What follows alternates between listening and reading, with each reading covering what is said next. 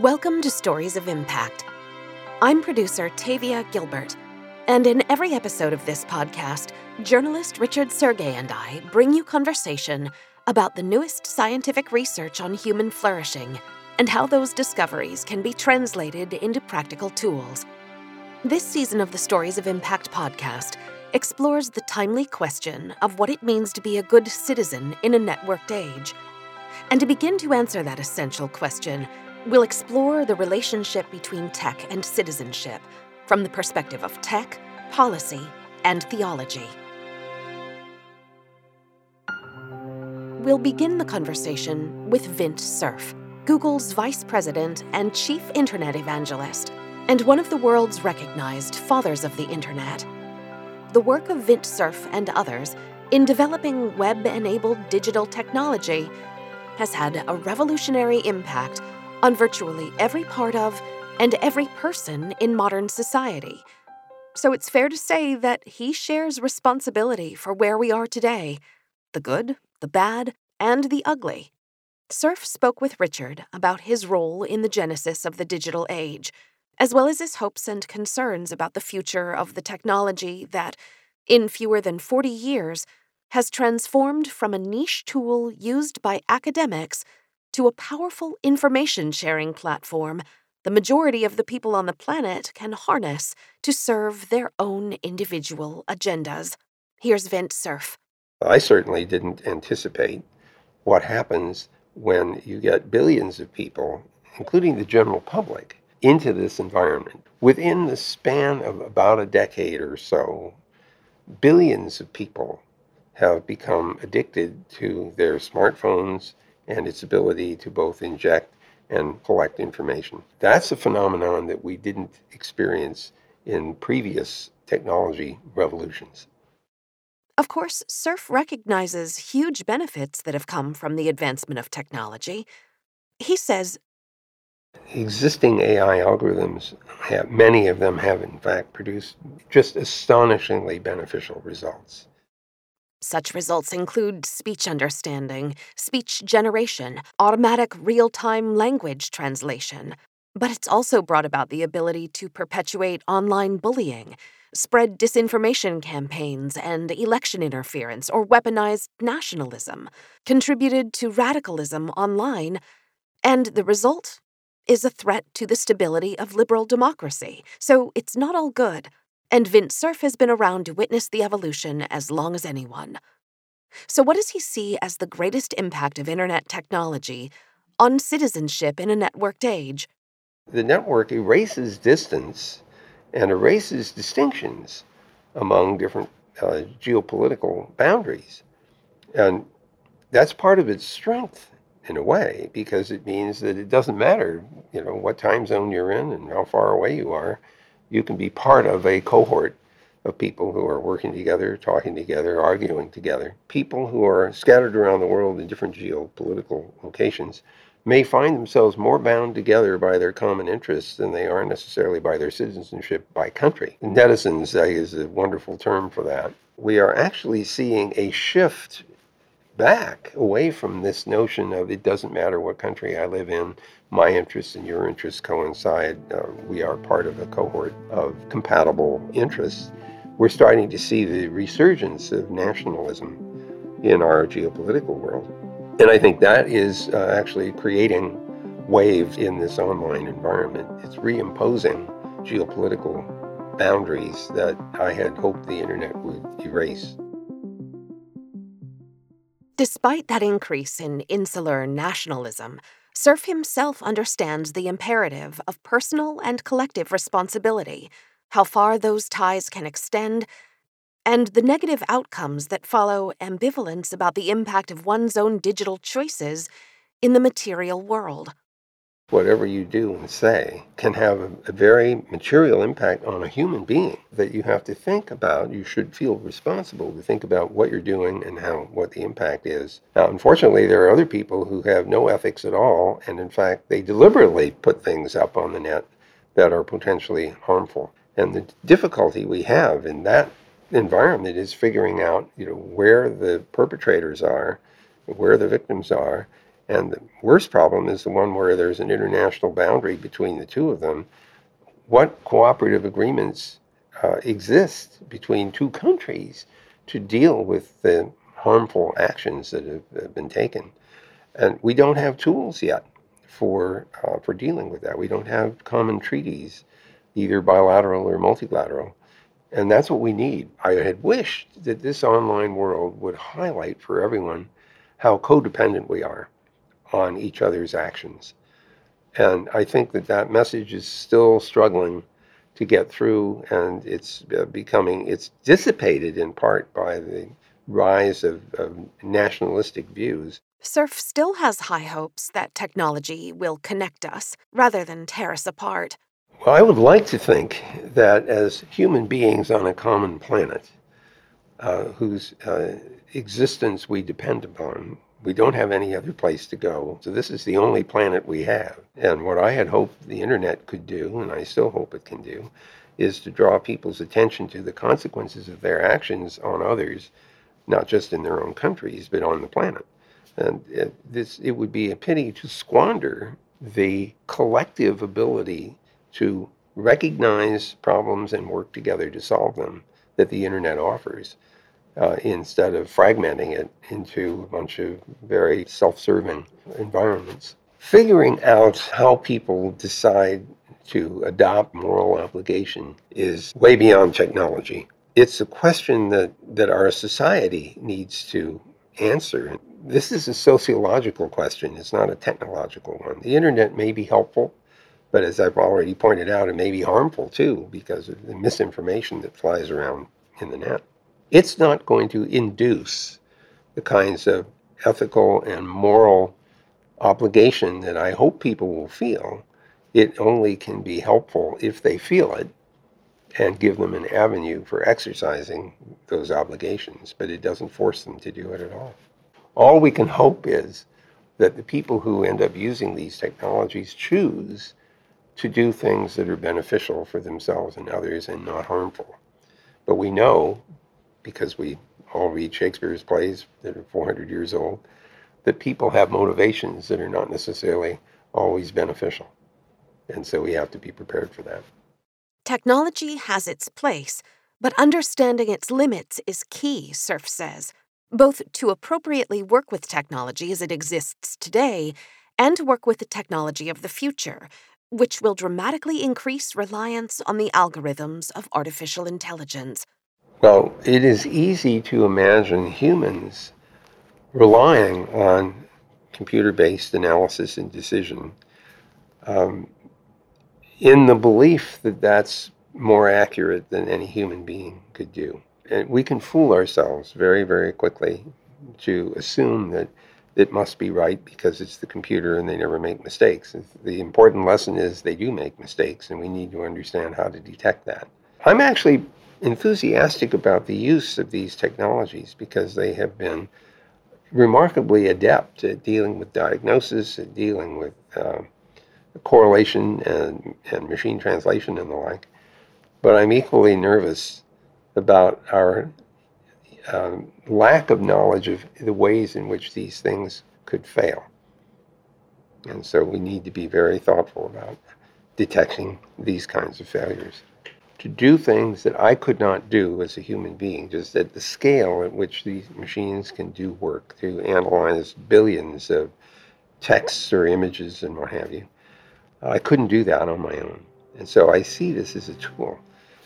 What I don't want is to rely blindly on the output of these various algorithms without having a deeper appreciation for the ways in which those algorithms could be misleading. And so this is another moral obligation that we have, is to not allow ourselves to be dictated to by the machines. I think some of these algorithms can be useful as advice givers. They can talk about correlations, but they often don't necessarily speak to causality. And that's why for really important life-determining decisions, I would prefer to have human beings in the loop. If we allow ourselves to become overly dependent on machine-driven decision-making, then we may foreclose a whole bunch of possible options that we should have and could have considered. And so, once again, I think that it's important for us not to allow algorithms to dictate what we decide to do. They should inform, but they shouldn't be the sole determinants of decisions that we make. In addition to imperfect decision-making, the ability of virtually anyone to publish anything from anywhere at any time online, while that freedom has wonderful aspects, has also had a troubling impact. This leads to at least two very significant problems. The first one is that you now have the onus on your shoulders for trying to figure out what's good quality information and what isn't. It's critical thinking. You have to actually ask yourself, where did this information come from? Is there any corroborating evidence for the claims and assertions that are being made? Might there have been some motivation for putting this information up to persuade you to do something or to change your mind about something? And certainly the 2016 elections and other things, not in the US, but in Europe and elsewhere, demonstrate that the openness and the reduced barriers for generation of content poses this big hazard for those of us who are trying to consume it. So we're now forced to apply critical thinking, which is work. It's real work. And not everyone is prepared to put the work into qualifying the content that they're encountering. But now it's much harder because there's so many different potential sources. So that's one problem. The second problem is that because of the reduced barriers to the injection of content into the system, you now invite a whole lot of malicious activity, people who just want to inject noise into the system, for like vandalism. The opportunity to do that is so cost-free that people do that. And so we've exacerbated the problem because we've made it so easy to put information into the system that you and I might encounter. The problem we have is that someone can use a botnet or other mechanical mechanism to make it look as if lots of people believe that this is important information, even though it's just an algorithm running on a whole bunch of computers that somebody has gotten control over. So we, in our zeal to lower the barrier for access to information and to sharing of information, we've also introduced Pandora's box. So now we have to learn how to deal with that. Not only do the providers of the information, the media through which the information arrives, have to think about this problem, but as the recipients of that information, you and I need to think about that problem too. So being a citizen is actually harder work in cyberspace than it might have been in our earlier incarnations. Another problem, the internet's most powerful content generators like Twitter, Facebook, Instagram, and other social media sites are built to reward content that moves farther and farther toward the fringe. What's interesting about the dynamic is that it's often extreme content that generates the biggest reactions. It may very well be that these social media feed extremism if the metric that you're looking for is the one that garners the biggest metric number. So we may have inadvertently built into some of the online media, social media, feedback loops that drive extreme behavior. And I think it's incumbent on us to understand that and to recognize it and to cope with it. And whether us is just you and me recognizing that we're reacting to this feedback loop, or whether we're the providers of the service recognizing that we've created those feedback loops.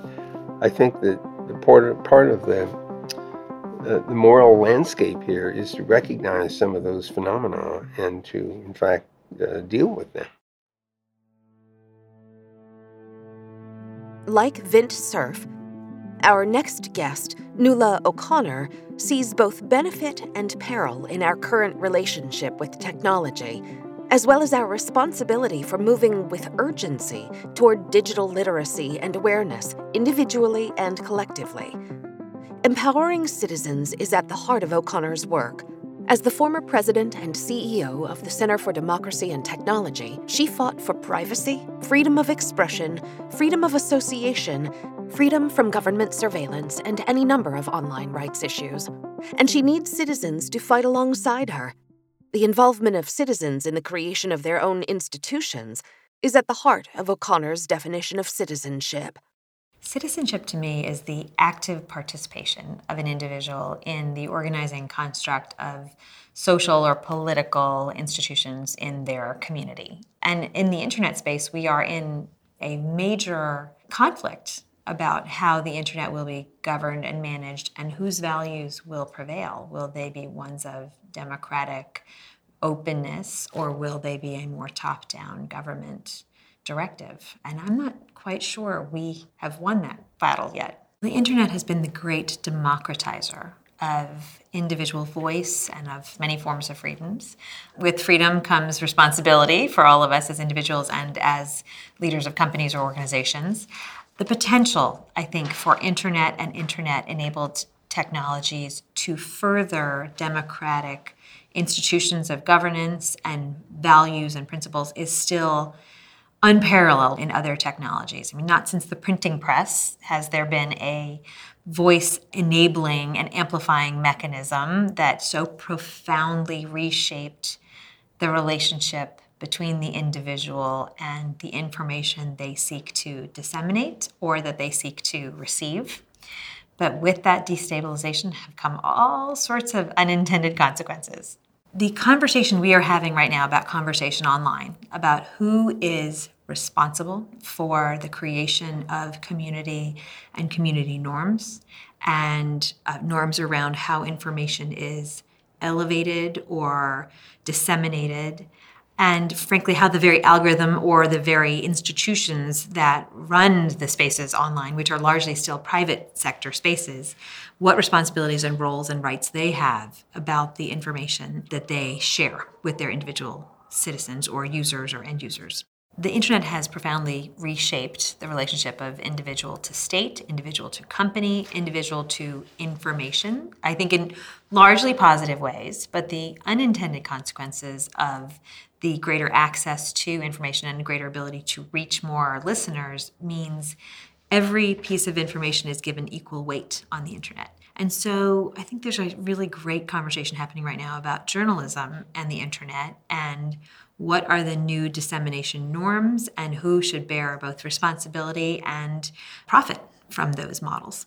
I think at a minimum, we are privileged to live in a country where people have the right to vote and should exercise it. But even more, that we now have information at our fingertips about how agencies at the federal, state, local, municipal level are running. And we all need to exercise our duty of care. We're having a national conversation about democracy. Are you for it or against it? And I think it's time to take a stand. I am certainly for it. I think there's no better organizing function or principle to how humans agree to disagree.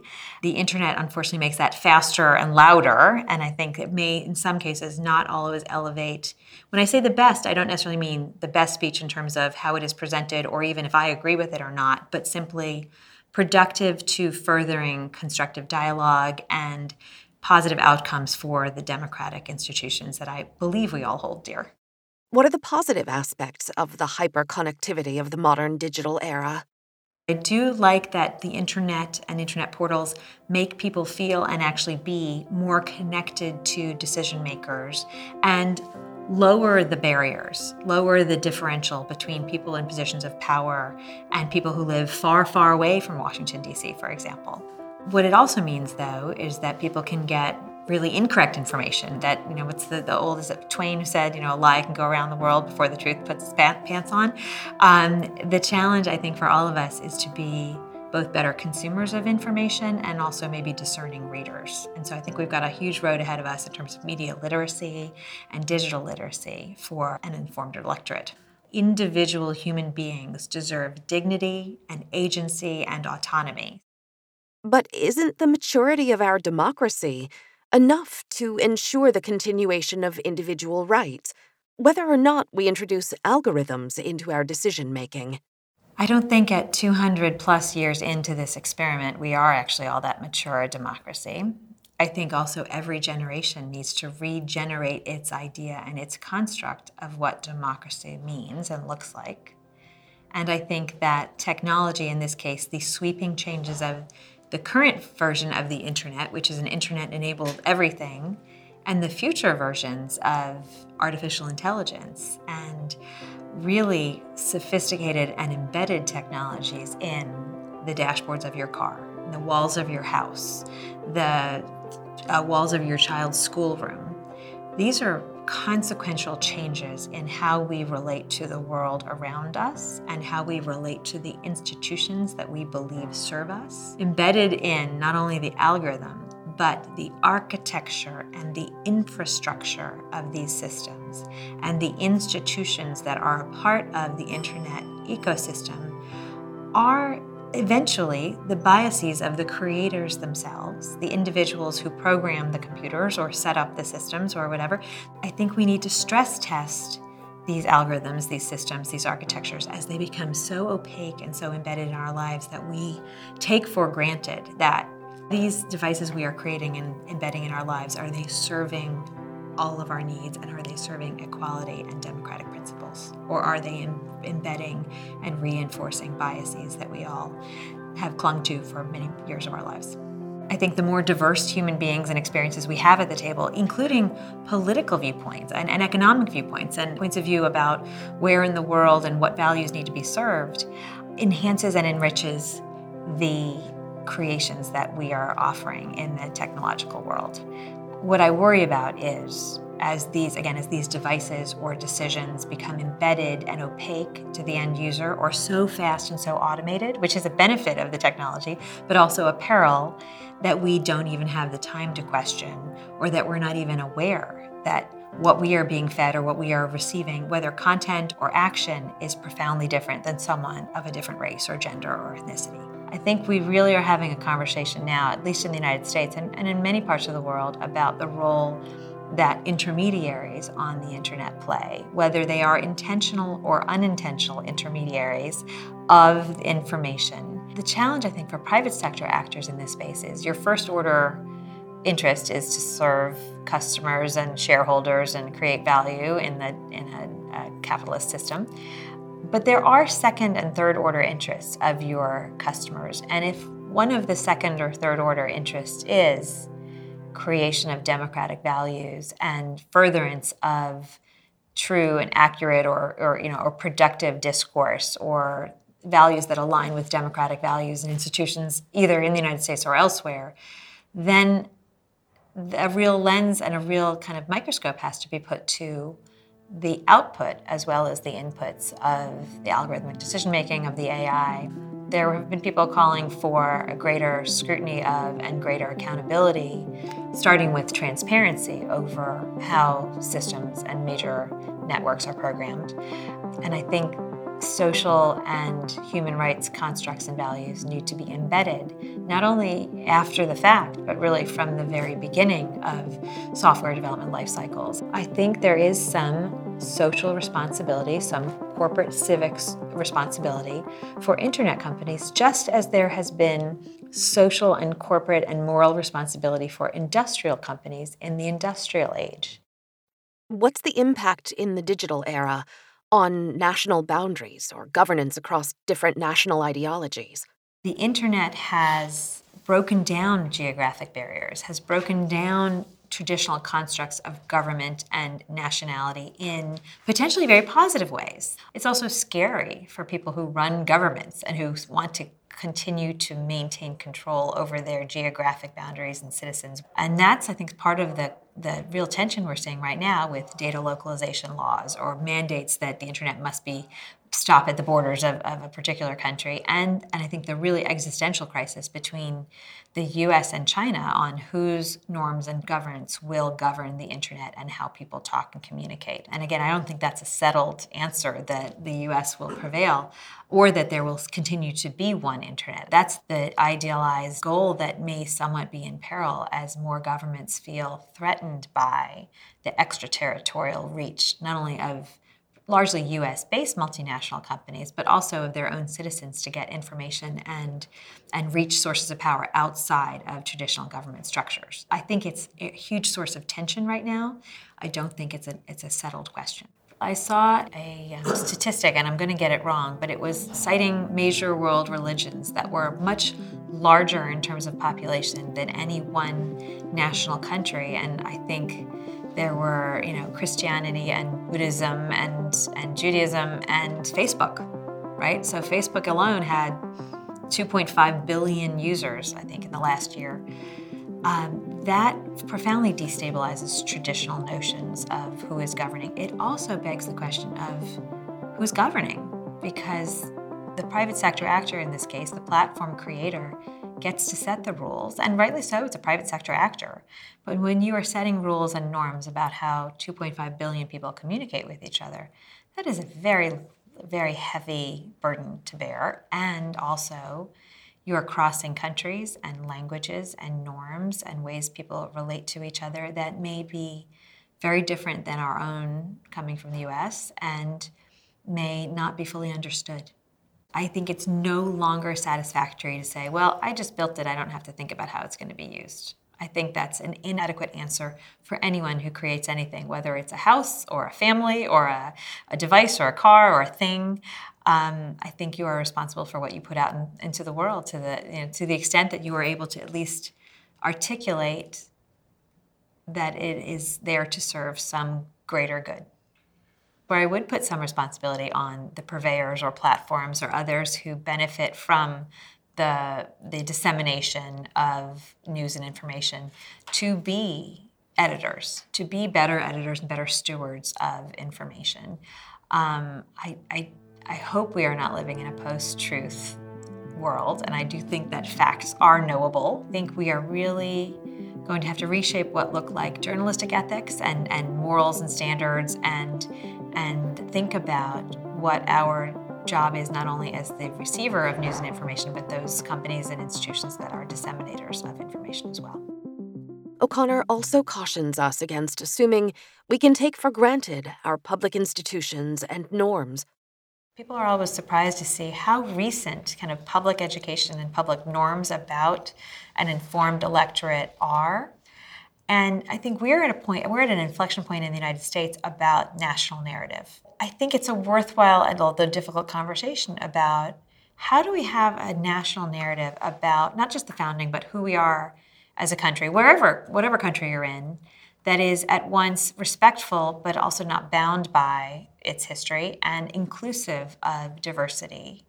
And then how do we inculcate that respect for diversity and also pride of place in a national education system, while also respecting that there are great differences in people's attitudes about the subjects that we think of as core curriculum. But I think all citizens need to be educated and canny consumers, not only of the information they see online, but of the actual technology itself. Simply even knowing that the algorithm could have bias, or that this device that you're putting in your house might be collecting information about you and used to make judgments about you in your next purchase or your next interaction with it.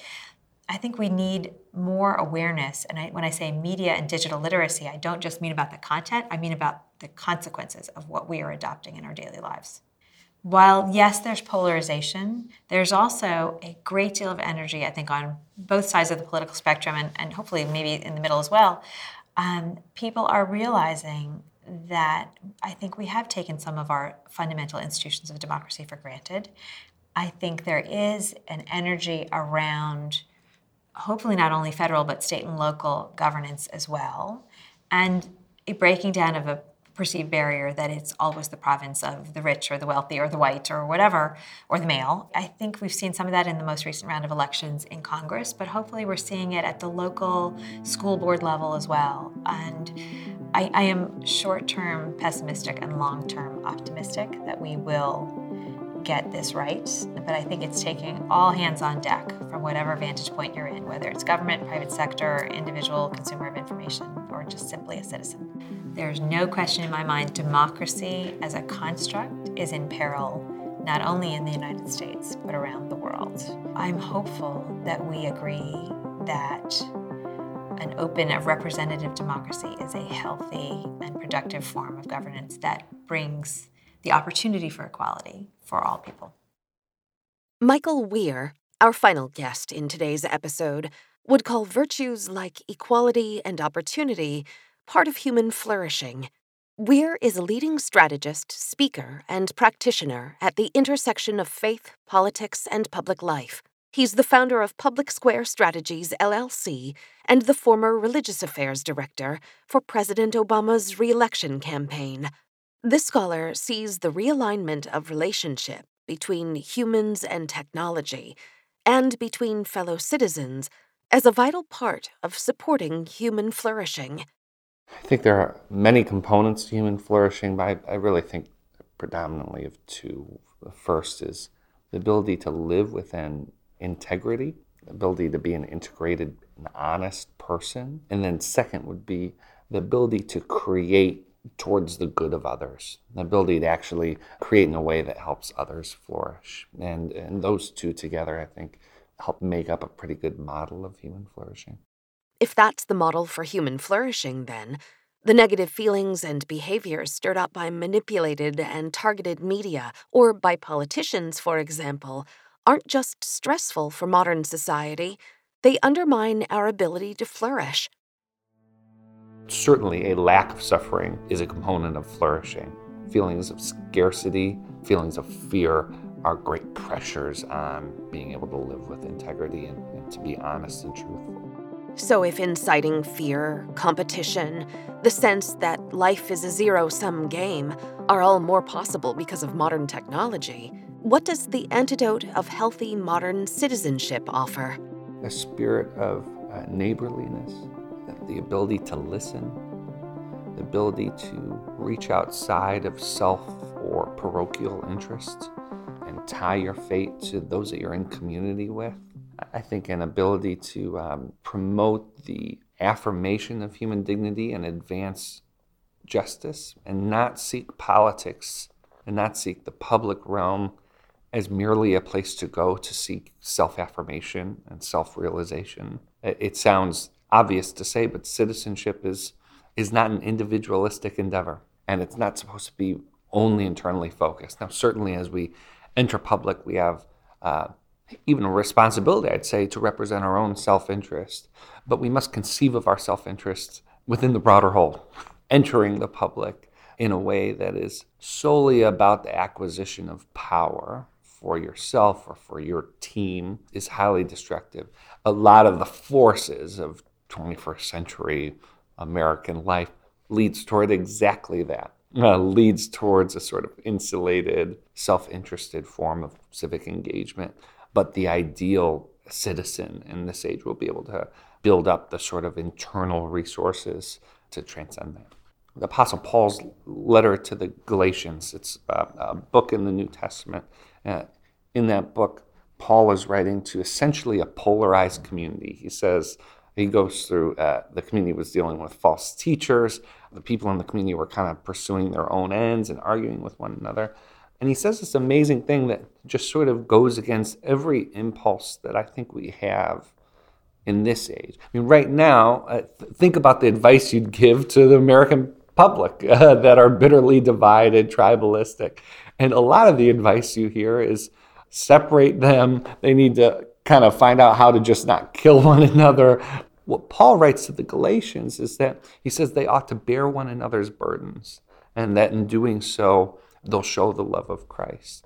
We have a social contract here in America. We have just by nature of liberal democracy on either side of the Atlantic, there is a common obligation we have to one another. And it's not just to live together. It's not just to, ideally, not just even work through the political process to acquire the most power we can and try and get the most we can for ourselves, but it's actually to see in people who politically disagree with us, people who also deserve to be heard, people whose interests deserve to be respected by the political process.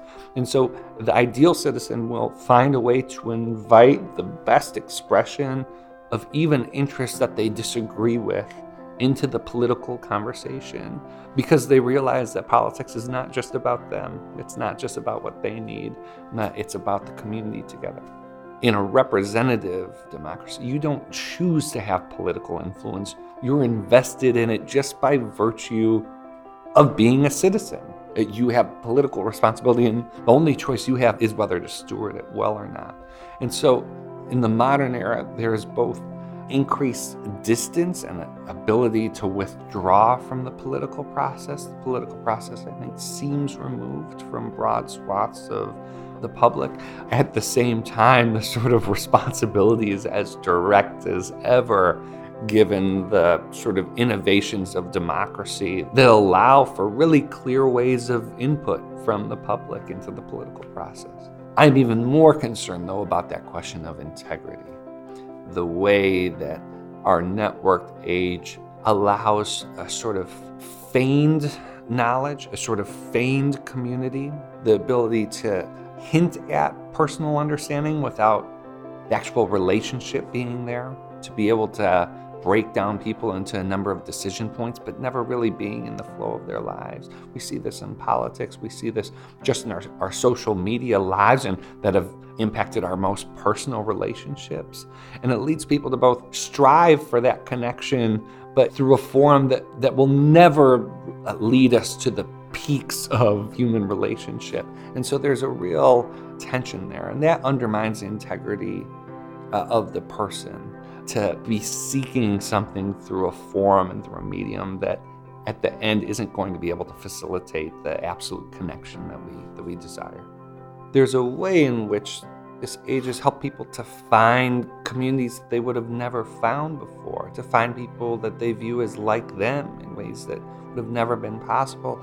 I think there are forces and interests that see those very communities building and are finding ways to manipulate them for their own purposes. And so this thing that feels very personal in politics, with false information being put out to sort of promote tribal controversies that take on a life of their own, even though they're not grounded in fact, but facts don't seem to matter when it confirms your own identity and the deepest things that you believe to be true about the world. And even when they're corrected, it's like, well, that instance wasn't true, but the point it was aiming towards was right. So even if the facts don't match, the aim of the lie was correct. Now, I don't want to deny the power.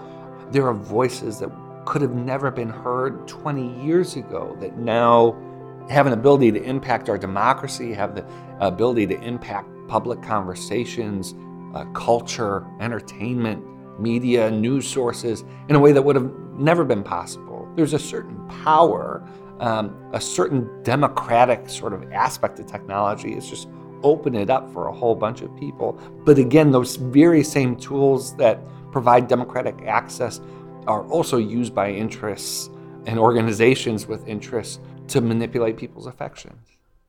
The tools we have available to manipulate people's affections and to rapidly spread information are dangerous. And Weir looks to history for modern-day perspective.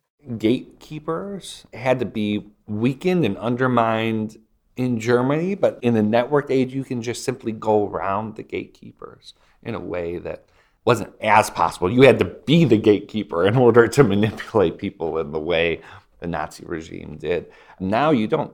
So in political communications, there's often conversation about going around the messenger. So why even communicate through these gatekeepers? In political case, they're mostly talking about journalists, when you could reach the voter directly with a message that's directly tailored toward them.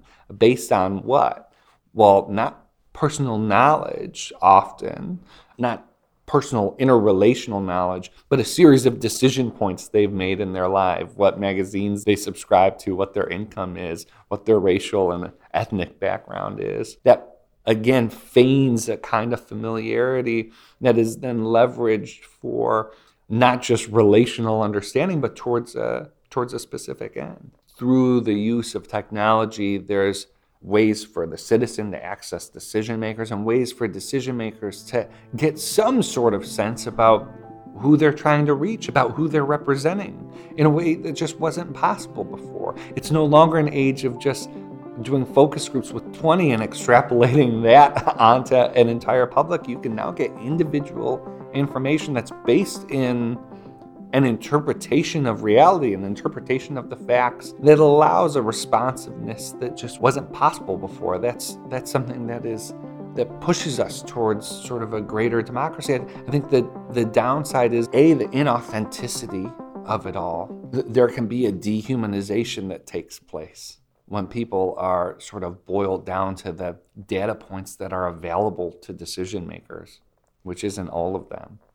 So we're actually sort of creating profiles of people. And I'm not just talking about politics, I'm talking about advertising, I'm talking about marketing, I'm talking about, this has reached into medicine. This has reached into this is modern life. There's a dehumanization that takes place that can just throw things off, that leads people to not be dealt with integrity. And so it's very difficult to respond with integrity when so often the interactions that we receive aren't dealing with us as persons, but as a set of data points. To the extent that the algorithms are correct, it leads campaigns to talk to the voters in a way that's sensitive to their needs, that they may have never found before, that may have never heard from a campaign before, that would have never been invited to participate in the democratic process in the same way. But where this can lead, and where it is in many aspects, is a dehumanization of the decision-making process. And I'd say we need to have other metrics involved in the mix than just the utilitarian, does this help us reach the short-term goal that's directly in front of us? Technology can make us see out farther. It can help us see people that we would have never seen before. It can also close in our vision. It can also put the top on our conversations and lead to enclosed sort of thinking that doesn't allow us to look up and think of higher things, think of our better angels. In Weir's perspective, a moral conscience isn't just nice or preferable. It's imperative for just communities and healthy, sustainable futures. A citizen with a moral conscience will say no to things that are against their personal interest, or yes to things that are against their personal interests, because it is in line with a moral code, because it is in line with what is beneficial for the community, in line with the common good. To be a citizen with a moral conscience means that you don't just go to politics seeking the maximum material gain in the shortest term possible. And so I've come to the conclusion that there are a whole range of structural, sort of technocratic things that we could do to help nudge the system in a better direction. But without a reformation without a sort of strengthening of the American civic character and the civic character of individual Americans, the structures are actually responsive to that. And little tweaks will not be able to withstand the actual desires of the American people. So, for instance, we know through data, through AI, we know that A, the American people say that they don't like negative advertising, and B, that negative advertising is far more effective in political campaigns than positive ads. And so it seems as though the American people have a crisis of conscience in that area and so many others, where they know what they ought to desire, and yet they can't help but be swayed by those baser things. The ways in which people's sensitivities and proclivities and preferences could be manipulated to sort of activate their conscience for insincere reasons. I think the short-term effect of that is either a sort of an echo chamber mentality where you shut yourself. It's just too disturbing to think that your conscience could be so easily manipulated, and so you ignore sort of contrary facts. Or a sort of apathy, just a sort of, I get fired up about something that seemed like it was true and real and important, and 8 hours later I find out it was a hoax. For an individual, that can happen 3 times in a week, and at some point, the desire to be civically engaged, the desire to care about those around you, you either have to choose what side you're on and close yourself off, even the contrary facts, or all the contradicting information and the selling to the conscience, the American conscience, leads to apathy.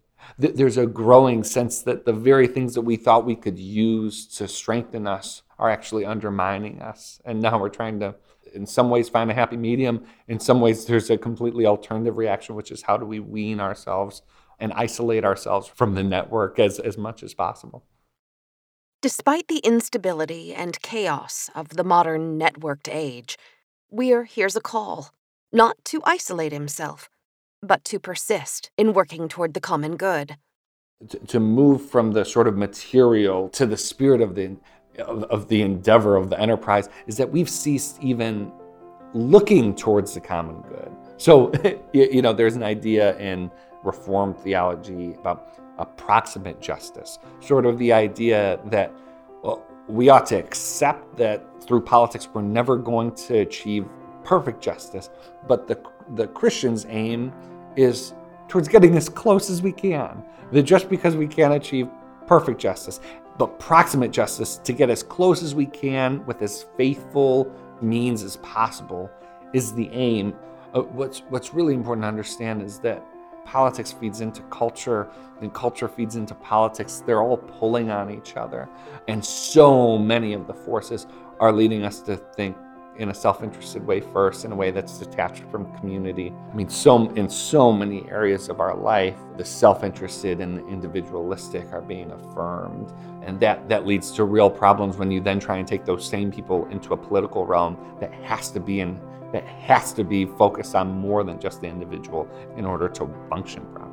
Morality demands more of us than legalism, demands more of us of merely following the law. It's about the orientation of our hearts, and AI certainly isn't going to do that for us. Technology can be wielded for the good and is right now.